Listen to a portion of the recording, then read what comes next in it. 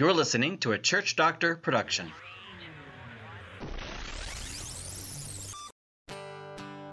Welcome to Kent Hunter's Prescriptions from a Church Doctor, presented by Church Doctor Ministries. Welcome to Episode 10 of Mission Possible, How Everyday Ordinary Christians Become World Changers. Today I want to talk to you about training missionaries in your church.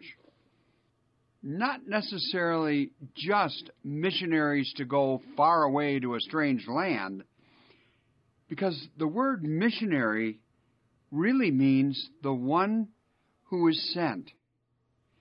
John 20:21 says that every Christian is a missionary, someone who is sent to share Jesus. John 20:21 says Jesus speaking says, "As the Father sent me, in the same way I send you." And the word send and the word sent in the Greek, then translated to Latin, and then shared in English, is the word missio, M-I-S-S-I-O, which is the word missionary. Yes, every Christian is a missionary. Now let's talk about that a little bit. You know, missionaries, by definition, are not necessarily always comfortable. It is a reality that missionaries often have to subordinate their own preferences to the issues and the approaches that work with the people they're trying to reach. Jesus made this clear to his disciples. He said in Luke 10, verse 8, "When you enter a town and are welcomed, eat what is set before you." In other words, subordinate your preferences to those that you're trying to reach who might invite you for dinner. I know what this is all about. I've conducted a number of conferences around the world, and I've eaten all kinds of strange things, including in Africa and in Botswana and southern Africa. The Swana people have a delicacy, and if they really like you, they will offer you an opportunity to have this appetizer, which is, by the way, a mopane worm. It is a pickled grub, if you know what grubs are. And, Jesus said, eat what is set before you. And when I take people on the mission field and they want to go to the local McDonald's in the international setting, I tell them, no, we dine with the people we have come to serve. And that's the issue of submission. Jesus says in Matthew 16:24, "If anyone follows me, he must first take up his cross." That is a symbol of submission. And we'll come back to that in a minute. You know, I grew up in churches that had a certain form of worship, a style of worship, a liturgical style. It included several instances of the use of Old English words that aren't part of my everyday vocabulary. Words like thee and thou and many others. And a structure of liturgical style that goes back centuries to a time when most worshipers were illiterate. And so they had to go through the same thing every week so they could memorize it because they couldn't read. And so the form was very repetitive. That's not necessarily a biblical or theological approach. It was just a necessity when people couldn't read and couldn't follow something printed.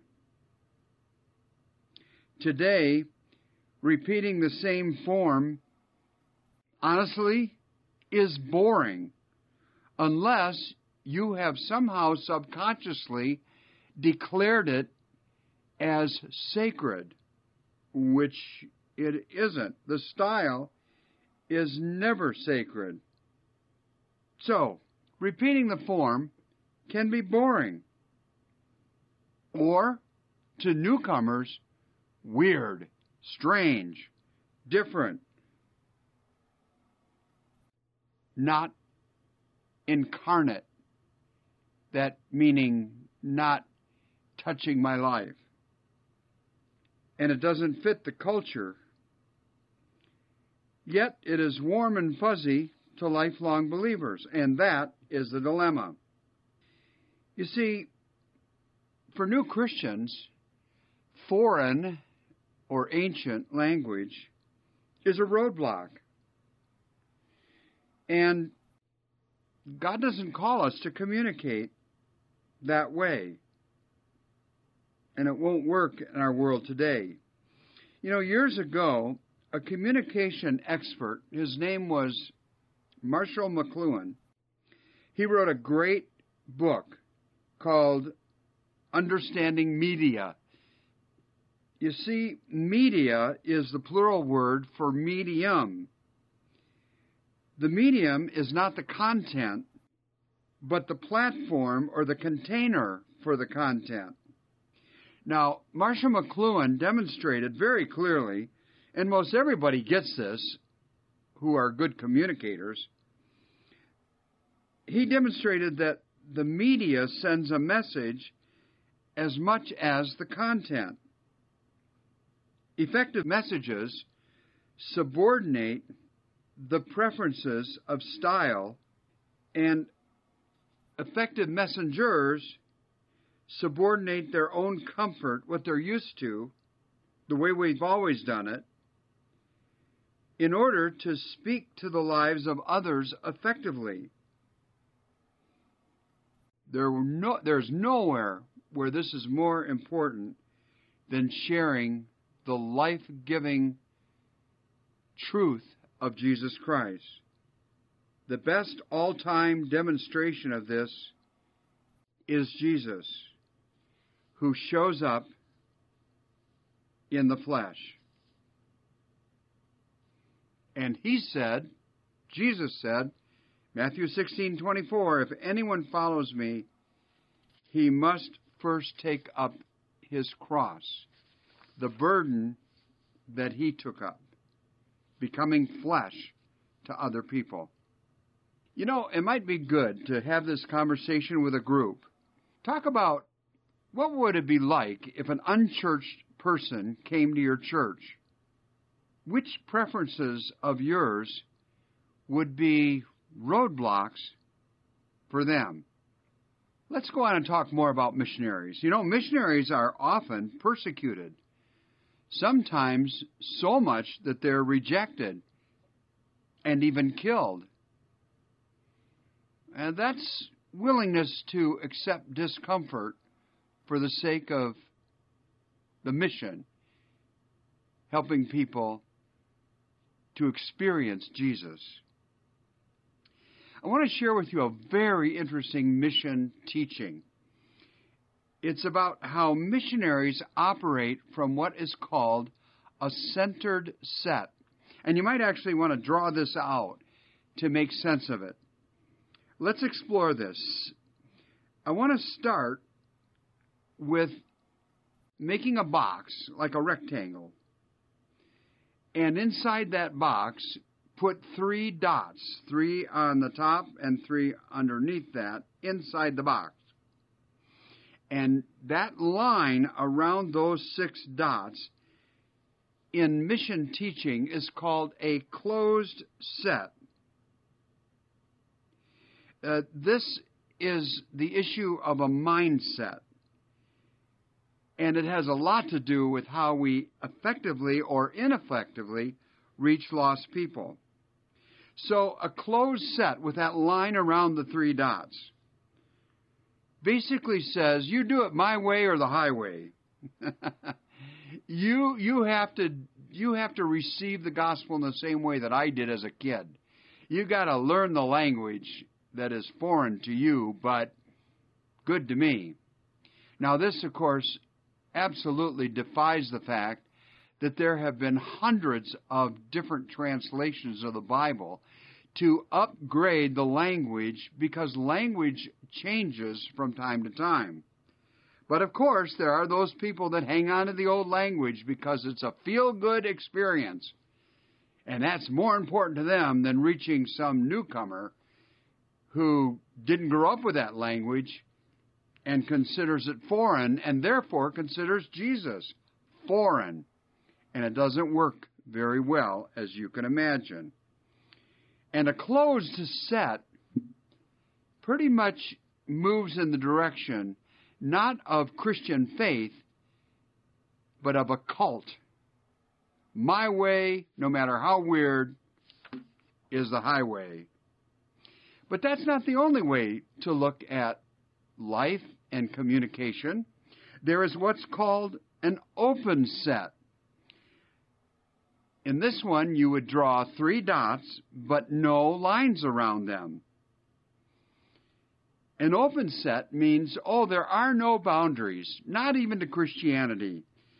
And so, if people become liberal in a secularized nation, we just liberalize the teaching of Christianity. Yeah, if people want to sleep with other people they're not married to, well, we're not going to deal with that. We might offend them. Or the language we use, we're just going to say whatever. Maybe even 4-letter words that aren't even polite in general circles, or whatever. We're going to try to sync up with the fads of the day, even though those fads might, in Scripture, be clearly identified as sin. But we want to accept those people that have those sins. And so we're going to say, that's okay. We're going to preach Jesus at you anyway. And so we sync up with the culture. It's called an open set, no boundaries. It's also called syncretism. The idea of syncing up with culture with no respect, or very little respect, for what the Bible says. Whole denominations have split over these issues. And those that have stuck with syncretism decline over time. It's a proven fact. Now, most people think that there's an either-or decision that has to be made. Either there's an open set or there's a closed set. They never consider the fact that there's a third alternative.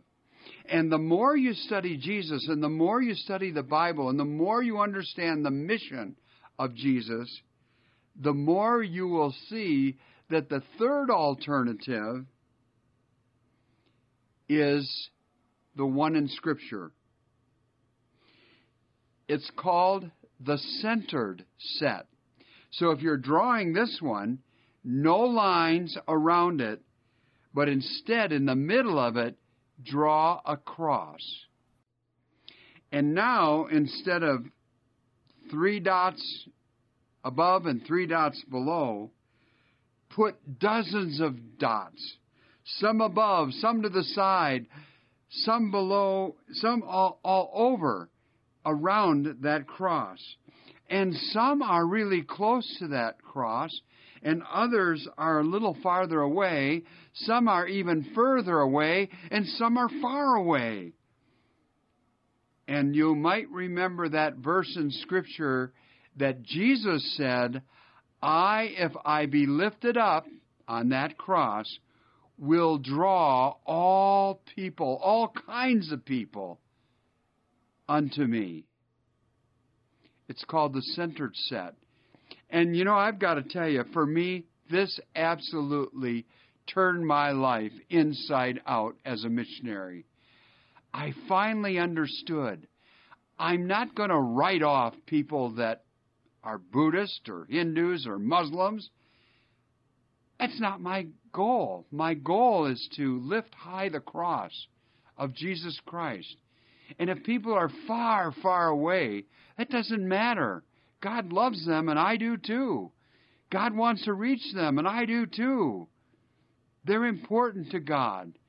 It may take longer. It may take harder work. But it doesn't mean we have to sacrifice the truth of Scripture, nor does it mean that we're all cloistered in our own little box. It does mean that God wants those people, the lost, to be saved. And that's the New Testament model. It's a centered set. And that revolutionized my life. I hope that it impacts yours. So when we think about missionaries, I have another thing that I'd like you to consider as an assignment. Pray about, where are you in these different sets, these different approaches, these different lifestyles? And where do you want to be? Pray about that, because it is challenging to take that first step toward a centered set. And it has a lot of implications about how we do church. Let's continue talking about the training as missionaries. So, when you think about being a missionary to people in your social network who don't know Jesus, what is our mission? That is, what is our purpose? What is the clarity that we have about mission? This is related to our biblical perception, our biblical worldview. As we research this, we ask people by great numbers, what do you perceive to be the primary purpose of the church? And we give them 4 choices, and we ask them to choose the best one. Now, this is part of the way that we help churches when we consult congregations. We ask, before we even arrive on site, we ask people to fill out a questionnaire, a survey. It's anonymous, so they can be truthful, and they fill it out in church, so we get everybody in church. And we've done this with over 2,000 churches. And this research represents answers from over 500,000 Christians surveyed in worship, those who attend regularly. And so we ask them, what is the primary purpose of your church? The church. And we give them 4 choices. Number 1, is it to teach people how to live the golden rule? Honestly, we don't get many for that. On average, about 3%. Is it to be the moral backbone of society? No, and honestly, we don't get many of those, 3%. But the next 2, number 3 and number 4 choice, these are the ones that we want to really know about. The others are put there just as fluff. Number 3 is the main purpose of the church is to make disciples. If that sounds like something Jesus said, yeah, that's the right answer. What's the percentage of responses for that one? Number 3, to make disciples? 31%, less than a third of the people. That leads us to number 4 of the choices. And this one is challenging. Number 4 says, the primary purpose of the church is to provide a place of fellowship to share God's love with one another. The Holy Huddle, basically ruling out the mission to reach the lost, the purpose for which Jesus died. And so 61% of the people respond to that. And the issue is, it's the Holy Huddle. And there's another 2% that don't have any answer at all. They're just mystified by the question. Then we ask another issue that would clarify it and give a hint away as to what we're getting at a little more. Here's the question. The word mission is best described as, and then it says choose only one of the following 4 issues. I'm going to start with number 2 and end with number 1.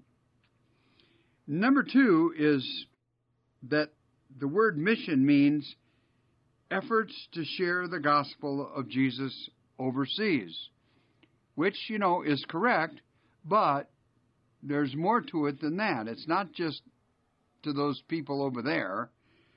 It is, but it is to everybody. And in that category, we get 14% among the 500,000 people that have responded to the survey. Then we have another issue, number 3, as a choice, a church needing financial help from other churches.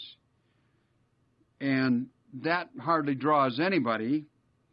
That's like less than 1%, 7%, 0.7% of the people answer that one. And yet there are many denominations that call mission churches those that are just starting out, brand new church plants they're called, and they often need money from some other churches to get started. The 4th one, I still haven't gotten to the number 1, the one we're looking for. The 4th one is like this. The work of New Testament apostles demonstrated today whenever Christians share the love and forgiveness of Jesus with one another. Yeah, the Holy Huddle again. That's the Holy Huddle said in a different way. And to that one, we get 26% of the people responding. Then we come to the great and wonderful correct answer, which was developed first by a group of archbishops in England and then adopted by the Billy Graham Association and the World Congress on World Evangelization. It is the best definition in Christian history, approved and understood by missionaries everywhere. So number 1 is the task which God has sent every Christian to do in every place, namely to proclaim Christ as Savior so people become responsible members of the church. That's another way of saying disciples of Jesus Christ. And to that one, 50% of the people got the right answer. So, many people in the church, certainly not everybody, but half the people in worship in most churches, in the 78 denominations and non-denominational churches that we have worked with, half of these 500,000 people had the idea when it was presented to them more clearly. They couldn't think of it from their own experience, but half of them, given these 4 choices, got it right. Which means that if you want to have a mission-minded church, it isn't rocket science. It's not impossible. It's not that far away. It is possible. And finally, I should say about this particular item on the survey, there were 6% of the people who were just mystified and didn't answer any of them. So let me continue by asking this question. What is the mission on the mission field? And actually, there are 3 different dimensions of the mission on the mission field. That is the mission field over there, far away, and the mission field in your backyard, among your friends, relatives, neighbors, people with whom you work or go to school, who don't yet know Jesus or demonstrate a relationship with Him. So what is the mission on the mission field? And in this area, mission teachers teach it in 3 different dimensions, all added together. And they're easy to remember. They go by the letter P. 1P means presence. You have to be present with people. You can't just shout at them with a megaphone or send out a mailing. It's a relational deal. Presence, 1P. The second part of the formula is 2P, and that stands for proclamation. Proclamation is when you actually share the Jesus in your heart, the experience of your Christianity, the faith that you practice, the scripture that you read and believe. Proclamation. Add to that 3P, which is persuasion, comes from a Greek word used in the New Testament, pytho, which is the Greek word for persuasion. That is the concept of discipling. It also signals that you haven't evangelized, you have not done the mission until a person responds. You aren't finished with your job. You can't just cut and run. You can't stop praying for a person if they are not yet persuaded to be a follower of Jesus Christ and their actions show it. That would include worship and reading the Bible and praying and all those things that you know. So the formula is 1P plus 2P plus 3P equals making disciples. Anybody can learn this. And the key to this is not a mission statement, 1P plus 2P plus 3P equals making disciples, is not a mission statement of the church as an institution, but of all the people in the church. And why is that so important? Because making disciples, 1P plus 2P plus 3P, is all about relationships. Relationships are the power. So, most churches and most denominations have as their purpose statement the Great Commission. Go therefore and make disciples of all nations, all groups of people is what the word is. And so we ask the question of Christians and churches, what is the goal of the Great Commission? And when we ask that among 500,000 people, 48% did say, make disciples of all nations. Not quite 50%, but pretty close. And that means that developing a mission-minded church, at least with half or near half the people, is not that far from reality. We also had choice number 2, preach the gospel to all nations, which is a part of it, but not the commitment to make disciples. And 38% of the people responded to that. When we added that the goal was actually not to preach or make disciples, but to teach all nations, that's the third choice, teach all nations, only 9% responded to that. And when we said, number 4, that the main purpose of the church is to baptize all nations, only 4% responded to that, and we had another 1% who didn't answer any of them.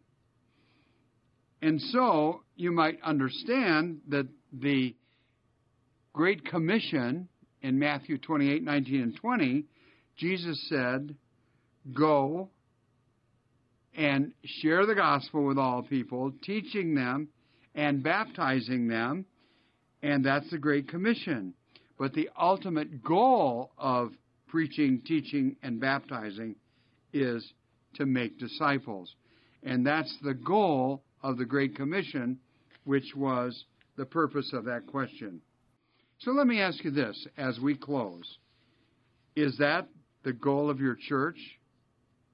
If you got all those questions correct yourself, Jesus would say to you, well done, good and faithful servant. So, is that your goal? Is that the goal of everyone who serves at your church? It can be, and it will change the world one person at a time. God bless you. You have been listening to Kent Hunter's Prescriptions from a Church Doctor, presented by Church Doctor Ministries. If you've liked this episode, please leave a review on Apple Podcasts and subscribe to hear future episodes. Check out Kent Hunter's new book, Restoring Civility, Lessons from the Master, available at Amazon.com.